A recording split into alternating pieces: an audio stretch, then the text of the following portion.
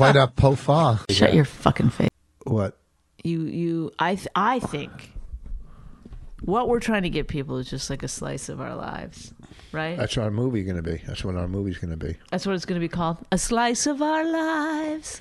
What's the plot of the movie? Have you thought about it? Well, no, let's talk about you and Steph. And like, don't talk for Howard. Thank God. Not thank God. I can't say that.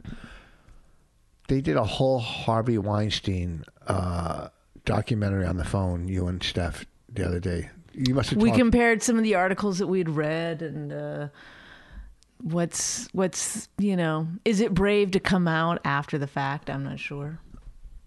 He basically admitted, I was a fucking piece of shit pig. I'm going to rehab. And then people were like, you know what? Then like 8,000 actresses came out. And also, his wife left him. But can I tell you something that happened? So this is the funny thing that happened. So Stephanie and I were retelling our harass stories, and they were making me laugh, which I know is not right.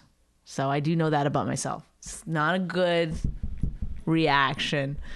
But there was this one that made me laugh where I went into this bar, and this guy who at the time was pretty high up at Comedy Central was there at the bar. And it was like a place where like a lot of people hung out in LA and comedians and stuff. And, so he chatted to me like, hello, blah, blah, blah. And then he goes, can I buy you a drink?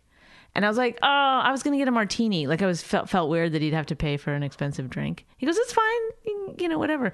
So ordered a martini. And then he goes, do you want to go out maybe this weekend? And I go, oh, I don't think that'd be a good idea. He goes, pay for your own fucking martini then.